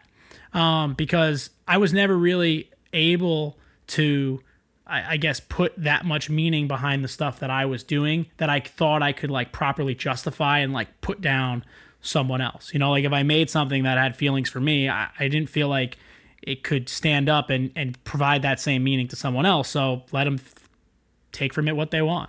So why haven't you allowed people to see your work? It's not that I haven't allowed people to see my work, and it's so funny because I remember making that stuff, and there are some videos of some of the sculptures that I made, some of the mechanical and like kinetic sculptures that I made online that aren't that hard to find, but I remember when I made that work thinking like, well, I can make all this stuff, but like I have no audience to show it, and like there's no, like how do you make it so that people actually get to see it? And now, fast forwarding, 10 years, 10 years since I've been out of college, I graduated in 2011, I have a platform where I could show anything that I want. Right. So good or bad. So I think about like getting back into that kind of work, because, as self-serving as it is, it feels better to make something when you have an audience that can see it, I love the fact that you've made these things that work, and you're not showing it to people, versus you're kind of doing that now with your YouTube channel, because these process videos where you're actually showing them being built is you're the machine, Exactly. I love the fact that it's as a prescient thing. I mean, you've seen this from the past, like your whole, your art background of making these machines that make the art, but I don't want people to see them now is you're the machine that people are seeing on your YouTube channel. That's wild. It all comes around, and it's like, I feel like there's so much, I put a lot of content out, and it's like, I kind of show what I think people want to see. And I think that's a big part of like building a brand and building a channel, and then taking it and doing what you want with it. So like, I know the next 10 videos I could make for YouTube, if they're all going to get views, I probably know what those 10 videos are, but they might not necessarily be videos that I want to make. You know, like I could take like the 5 rusty vices that are sitting on the floor and restore all of them and probably get a shitload of views just restoring rusty vices. But if I don't want to do that, I don't have to now, because I feel like I've built my social media up to a point where like people are either going to watch it now or they're not. And people are either going to like take the ride with you once you have a certain number of followers, or they're just going to go, all right, well, I'll just wait for the next one. And now like there's so much focus on like the numbers and the views and all that other bullshit. And I know it because I've been there when I started my channel, right? You like hunt for those views at the beginning. You know, it's just like Instagram. You want people to see it. You know, now that I feel like I've gotten to where I am, I almost feel like I've earned a spot where I can put out the social media work that I want versus the shit that I know is going to do like well online. But he's going back to what you were saying a while ago, and I want to get into how you started the YouTube channel. When you were talking about when you graduate from college, there's no best of, you don't have numbers. If you're going to be an athlete, you can show numbers to someone in regards to what you've done. But when you're an artist, you don't have this kind of ability to show any kind of numbers to validate the artist that you are. But with the YouTube channel and the social media, now you have those numbers. Now you have that engagement that you have data, physical data of how many people watch your videos. You have the data of how many people are following you on Instagram. And it's almost exactly the opposite of what you thought when you got out of college. It was like, now all of a sudden, now I have exactly what I didn't have before. Yeah, it's true. Right now, you're right. I leverage that data against brands all the time. Of course. You know, like I know the reach. I know how many this and that, and how, you know, how to sell to a brand now. But I don't think that that's truly like a judge of the quality of the work, because there are plenty of people that you and I both know that are absolutely incredible that have zero social media reach, and not for their own fault, just because social media is a weird thing. You know, like you can put out incredible content look at Tyler. Tyler puts out some of the best content of anybody that I know, and doesn't have the follower count of someone that puts out, you know, shittier content that just kind of catches the algorithm right. You know, and I've said it before, and I wish I could like buy stock in Tyler Bell, because I swear to God, there is going to be a time where we all look back and we go, man, remember when Tyler would put out a video and it would get 1,000 views? Like, oh, wow, that's so funny, you know, because he's going to be huge with, you know, 1,000,000,001 views and subscribers and all the things that he could ever want. It's a tough thing, you know. It's similar to art though, because there are so many great artists that never get anywhere, and so many that are shitty and get really popular. But I think with YouTube, the playing field is at least a little more level. I'm interested that you say that, and I think that Tyler is an outlier in regards to the way I saw what your question was, because I do get messages from knife makers, especially. You know, with Knife Talk and everything like that, it's like we talk to a lot of knife makers, and there are a ton of people who say, well, you should be following this guy because he's so great, but he has hardly any followers. And I think that there's a lot of times where the desire isn't there. I think that in certain circumstances, there are some people who just, it's not for them. I hear it all the time. Oh, Facebook, I don't want to do Facebook. I don't want to do Instagram or something like that. And when I have meetings with my business partner, we both like, you know, we thank the Lord, Instagram, for this business, because if it wasn't for Instagram, we have established that social media for us is strictly for business. I have no interest in sending a meme in regards to how you should live your life, nor should, you know, that to me is like, baffles me to this day. I think that there are certain people who do not use it for what it's meant to be used for. And I think that that's their own decision. In regards to Tyler, he's a great guy. He's a great kid. I mean, I think that the most important thing, and I don't really fuck with YouTube at all, really, because I feel like I'm too old anyway. But the other thing is it's not for me.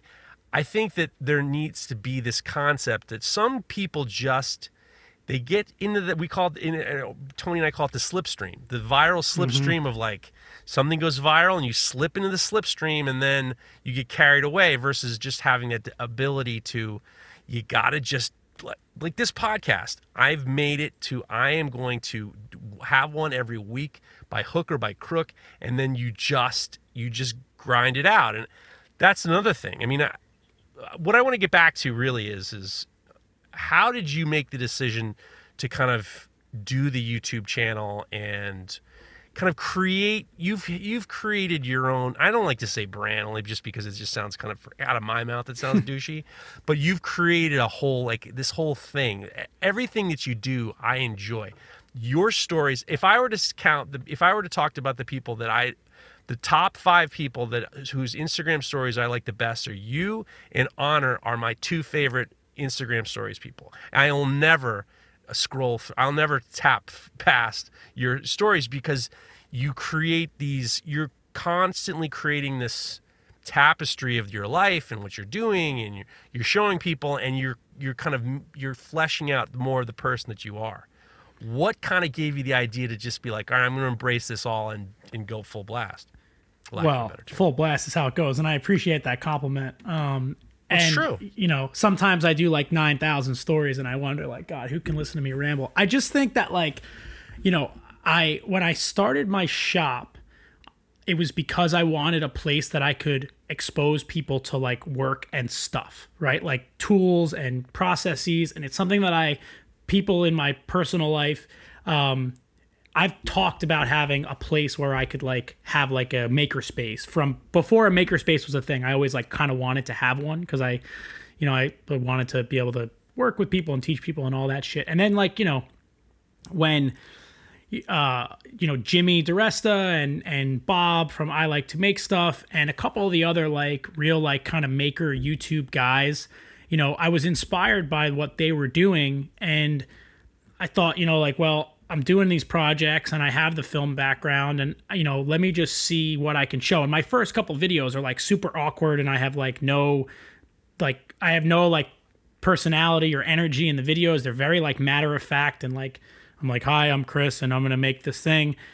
And then, you know, with Instagram, when Instagram started doing the stories, I don't know what made me kind of start, but once I started, it was like, you know, just, this is exactly what I'm doing and this is exactly who I am. And I was talking to somebody about it the other day, about how when you meet some of these maker people that we all know from social media, and they're nothing like their social media selves, you know, like they're shy and they're, you know, or they're weird, or, you know, they sound different. Like my whole point with my social media, my YouTube and my Instagram, was like, you're getting exactly who I am 100%. I just don't swear as much on social media as I do in person. Because if you've ever spent time with me, I talk like a sailor. Right. But I try to keep the cursing to a minimum on my Instagram story, because one time somebody messaged me that he was trying to watch my story with his kids around, and I just kept going off, and he was like, if you could just tone it back a little bit. I was like, all right. Those fine. Are such bullshit. We got that on.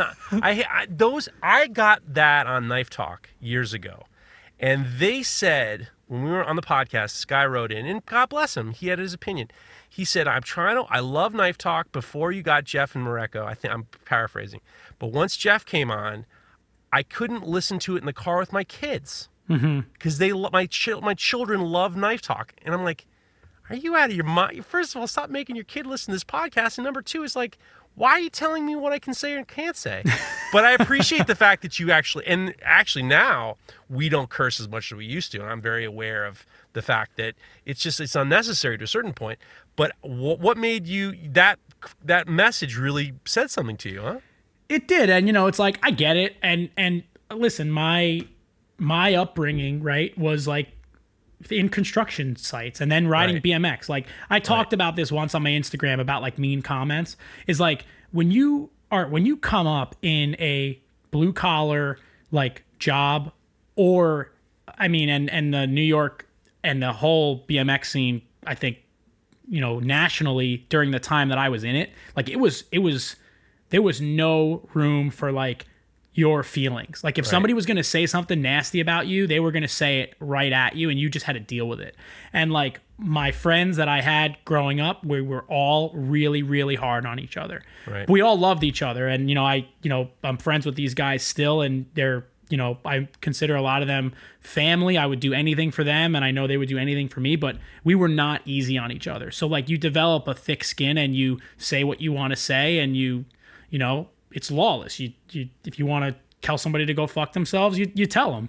And I was like, that's a part of me that like is a choice, and not everybody is okay with it. And I didn't want to like isolate people because I was gonna go and be like, oh, well, this bullshit that I'm working on today. It's like there's another way for me to say it. And plus, I work in a very much a white collar day job where like I don't have there is no like room for that. So it's not like I can't kind of turn it off. So I was like, you know what, if it broadens the amount of people that are interested in what I'm doing, I'll just like tone it down a little bit. It's not so bad. No, it's not so bad. I totally agree by that. You're a fascinating guy because it's just like in regards to the install. The fact that you recently just posted about this gate that you just finished, it's a like a 20-foot long gate. Yeah, there's two. There's a 16-foot long gate that folds in the middle, so it can like kind of tuck away, and then like another 15-foot long one on the other side that I just got involved with when I really shouldn't have, and now I'm married to it. It's one of those jobs where it'll never go away. I'll always be trying to fix it.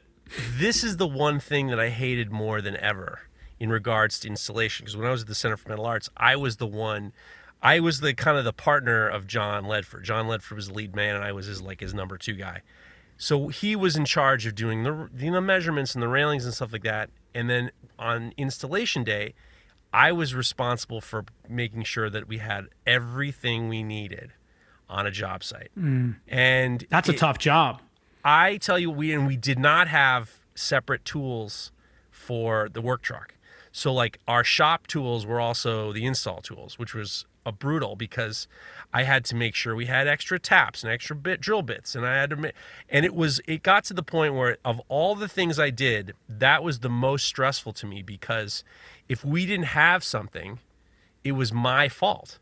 And to me, those install jobs that was the most stressful part, going out on these installations, and then all of a sudden you're just like, oh, you didn't bring the whatever it was. Mm-hmm. We had one time where we were doing this giant railing. We were on this job for months, putting in these railings out in Connecticut, and it was like an hour and a half from the shop. So one point, I was going through, and the boss at the time was like wanting me to hurry up, bring the day before, don't spend so much time loading up the truck, and he just started loading. I'll load the welder up. So we get to the job, and we started welding, and then we started welding, and all of a sudden we're out of wire. And the lead guy says to me, he's like, "Did you pack the welder?" And I said, "No, our boss packed the welder," and he says, "Well, we're out of spool." And I said, the boss threw me out of the truck, and he said he'd load up. We had to run around to try to find a flux core spool, and I was like, my lead guy was yelling at me, and I was like, oh my God, this is my fault. We didn't have the flux core. And it got to the point where I was just like, I can't do this anymore. I can't go on these job sites because it's like, it's all comes down to me, and it became very, very stressful for me. So when I see you in the middle of the night with the headlight on your hat, and you're working on this crazy gate, that in my mind I'm like, all I can say is I'm standing up in my pajamas while you're out in the fucking field, and I'm saluting you, say, God damn it, he's got a smile on his face. I don't know how you do it. Yeah, it's like, I really, and a lot of people say this, but I swear by it, and I say it to myself all the time. Like, things could always be worse, no matter how bad, in every situation. So when I'm like thinking about that job, I'm like, well, you know what? I have a place to go back with this thing, and I have the opportunity to like build this, and I'm getting paid for this and this and that. And I really, truly, like, at the worst moments in my life, burning my hand, I'm like, well, it could have been worse. You know, like it could always have been worse. And it's funny that you talk about being the guy loading the tools, right? So one of the things growing up as a carpenter, so after I was the mechanic and the labor and all that other bullshit, I became a trim carpenter. And I worked for a guy who had, like, they built houses, they built great houses, and they never really needed anything special, and they just got it done. But it wasn't efficient, and it bothered the shit out of me. So I would always bring my own tools to the job, and I would find ways to be more efficient. Whether he cared or not, I would just get the job done better. And that's part of the reason why I love having my own shop now, where it's my responsibility to load the truck, because like I'm going to figure out a way to have what I need. And if there's a problem, it's only my fault. And I don't ever have to be like upset at anyone else. And it's funny you talk about that story with the welder, because I was going to say, I did a job. I drove all the way to Queens to do this job, and I left the freaking cord for my TIG machine in my shop an hour back. And I went to Home Depot and I made up a cord and I hot wired it into the machine because I didn't want to drive an hour back to the shop and an hour back to the job. And, you know, but I had nobody to be mad at but myself. And that's the way I like it. You know, like, it's fine. It's fine. I got it done and everything will be okay. But you were able to, but you're also you're able to use you can create it into your content, which is well, that's the other thing too. It's like, it's part of it, and it's all learning. Like, you have to constantly be willing to learn and be like looking to learn all the time. And that's like really how I kind of think about all the shit that I get to do, is like, it's just one more, like, you know, arrow in the quiver, like you said about the TV show. Like, it's just one more thing that I know about, know how to do, or whatever. One more job that I can say that I'll never do again. You know, I've forgotten more jobs than most people have done, I swear. And, you know, some of them I'll never do again. Some of them I'll just do better. One of the things that, you know, when we talk about makers and we talk about YouTube channels and our Instagram and stuff like that, there is such a, and I'm not saying that this is a bad thing, but it's a vanity situation. You know, when you're a sculptor, when you're an artist, when you're a maker, when you're doing these things on Instagram, they are this degree of vanity.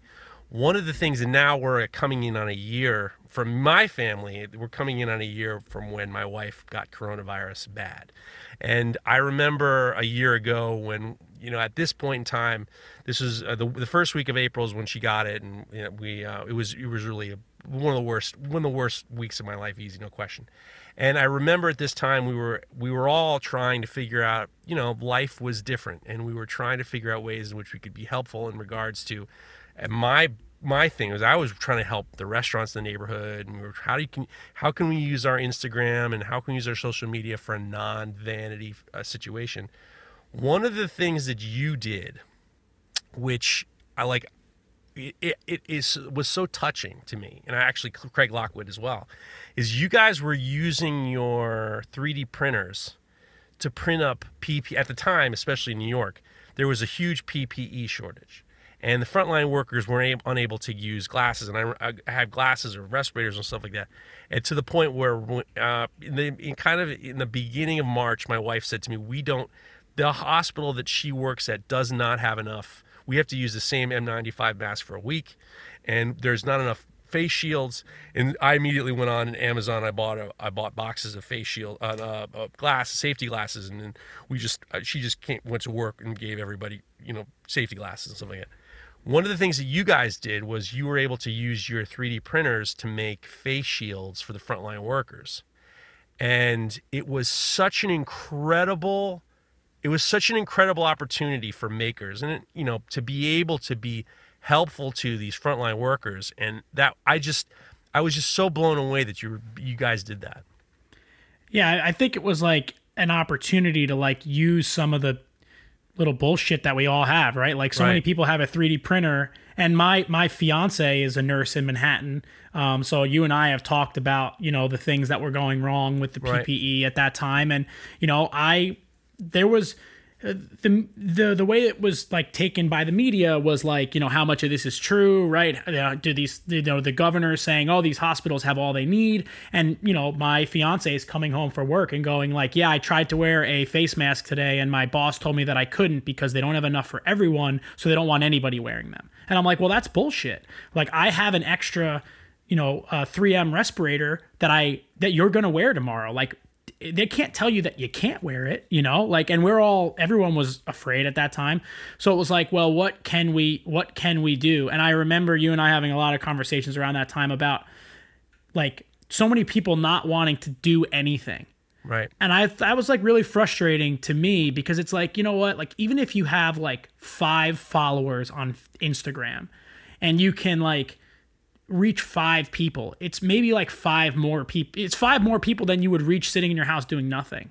So like, why not at least like share a resource? If you don't have a 3D printer, like try to connect someone that does have one with the people that needed help. It's like we all use social media to help ourselves. I would never lie and say that I don't. You're 100% right. It is about vanity. You want to like get views and you want to do. But there's nothing wrong with that. No. And that's the point of it. But like, if you have an opportunity to do something just a slightly bit better with it in a time where everyone's in crisis, I think it's irresponsible to not. Right. You know, like why not? It I felt the same way. Doesn't hurt, you know, and it costs nothing.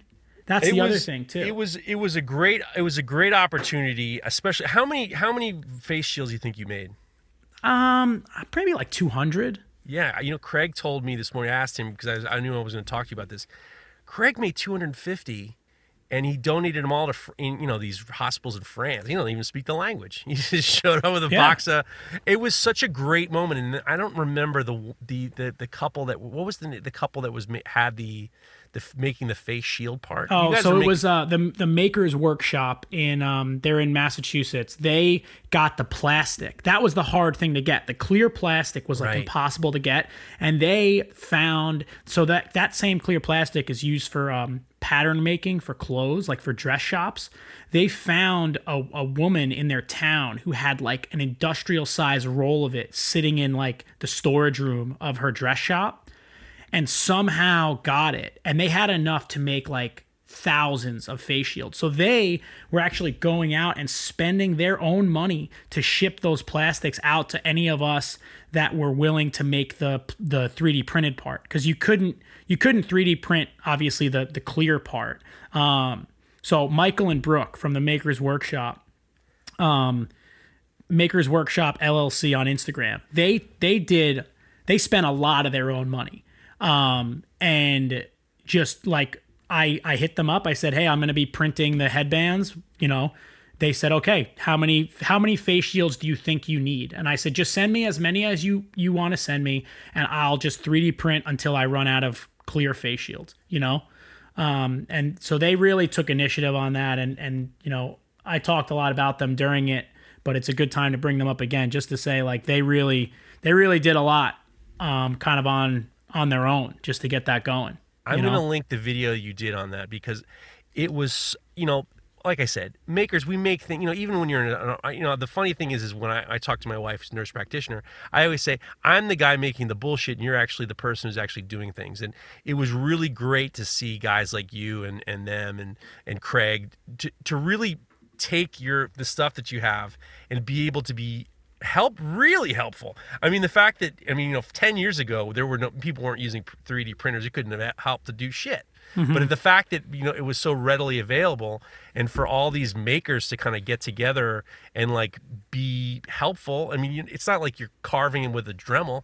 You got the system on and you're making it happen. Exactly. I mean, it literally just ran in my house like perpetually. Like it would print 3 headbands at a time, and then I would pull them off and I would just click the file again and would just do 3 more. And then, me and my fiance would spend the time to tie up the elastic and put the shields on it and then put them in a box. And then I would put them on Facebook and just say like, hey, does anybody need these?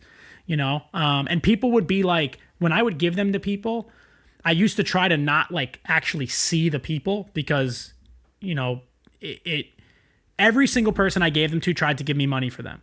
Right. And every single person I was like, there's no way I'm taking your money. Just like put it back into wherever you're going. Right. So it got to the point where I was like, you know what? I left them on my front porch in a cardboard box. Like we all shouldn't even be near each other anyway. This is like peak COVID where you didn't even want to like go outside. Just come and take the stuff. And everybody was like so happy to get them. And it's like, there's obviously a lot more people that could have been 3D printing shit that, you know, didn't because they were doing something else or whatever. And I don't hold anything against them, but it's like, it was such an easy thing to do, you know? It's like easier than like putting a soup can in the box like around the holidays, you know? I felt like it was a real New York thing too. Like I actually, I've gotten in conversations with people about how New Yorkers actually are. And there's this big misconception in regards to how helpful New Yorkers are. And in my mind, when you were doing that, it was really like, I felt like, fuck, I wish I had a 3D printer because I want to make some too. It was a highlight moment during this pandemic for our community, which I think is just like, it was just amazing. So what's next for you, Chris? What's next for you? What's next, man? I don't know. I got like I said before, I feel like I'm like the luckiest person in the world. So I am very lucky in that this year I have pretty much decided to not do any client work, and just focus on like a couple of clients that I have that have really interesting projects that I can do and just work on, you know, making cool shit in my shop. That's what I decided I was going to do for 2021. I have a friend who just bought a restaurant. I'm going to be doing a lot of the stuff for her restaurant, a lot of cool projects there. And I'm just going to like go down my list of stuff I want to build for myself and do it, you know? You're outstanding. You are. I've been waiting to have you on for a long time because you're just, like I said, it's hard not to root for Chris. Chris Zeppieri, Make Everything Shop. It is hard not to root for you. So guys, I want you to do me a favor. I want you to go follow him. I know you already follow him. I got so many messages already. Excited to hear you not talking with Paul and Derek. You wanted to get a different view. We didn't talk about food at all. We didn't talk about your Fakakta stock picks either. So it's like one of the things, if you want to listen to the Handmade podcast on the Makery channel, which I think you should, just don't follow their stock tips. I gotta, at some next episode I have you on, we might have to have an intervention with you and Paul because the stock pick, you're gonna put some of your people in the gutter. You're gonna put some of the people in the gutter with all your stock picks. But regardless, go follow Chris on Make Everything Shop. Go subscribe to his YouTube channel. You will not be disappointed, and I'm going to link some of the videos on the show notes of this. Chris is a great dude. The Handmade podcast is great with Paul Pinto, Forge and Fire champion, and Derek from Malden, who at some point I need to talk to him. He's hiding something with that beard. The beard, I'm convinced that there is something deep that he's hiding, and I need to know what it is. So go follow Chris and go follow this podcast, and also on Instagram, Full Blast Podcast on Instagram. And if you're so kind as you go on wherever you can leave a review, leave a review. 5 stars would be nice. A little thing, a little this, a little that, it helps me out. And go sponsor, go buy some Axe Wax, Full Blast 10 for 10% off. And once again, Chris Zeppieri, thank you, my man. Thank you very much, Jeff. I have something I wanted to say earlier that I want to leave your listeners with about machinery. This quote that I read from Henry Ford, and I'll leave you with it. If you need a machine and don't buy it, then you will ultimately find that you have paid for it and don't have it. I'm with you. I couldn't agree more. Good old Henry Ford. That's my man. All right, there you Thanks, are. All right, Jeff. guys, we'll see you next week. Oh, guess who's coming back next week? The Cowboy, Ben Snewer's coming back. We're gonna get him back in the seat, and we'll see you later. If you like this show, take a look at our other shows made for makers just like you at www.makery.network.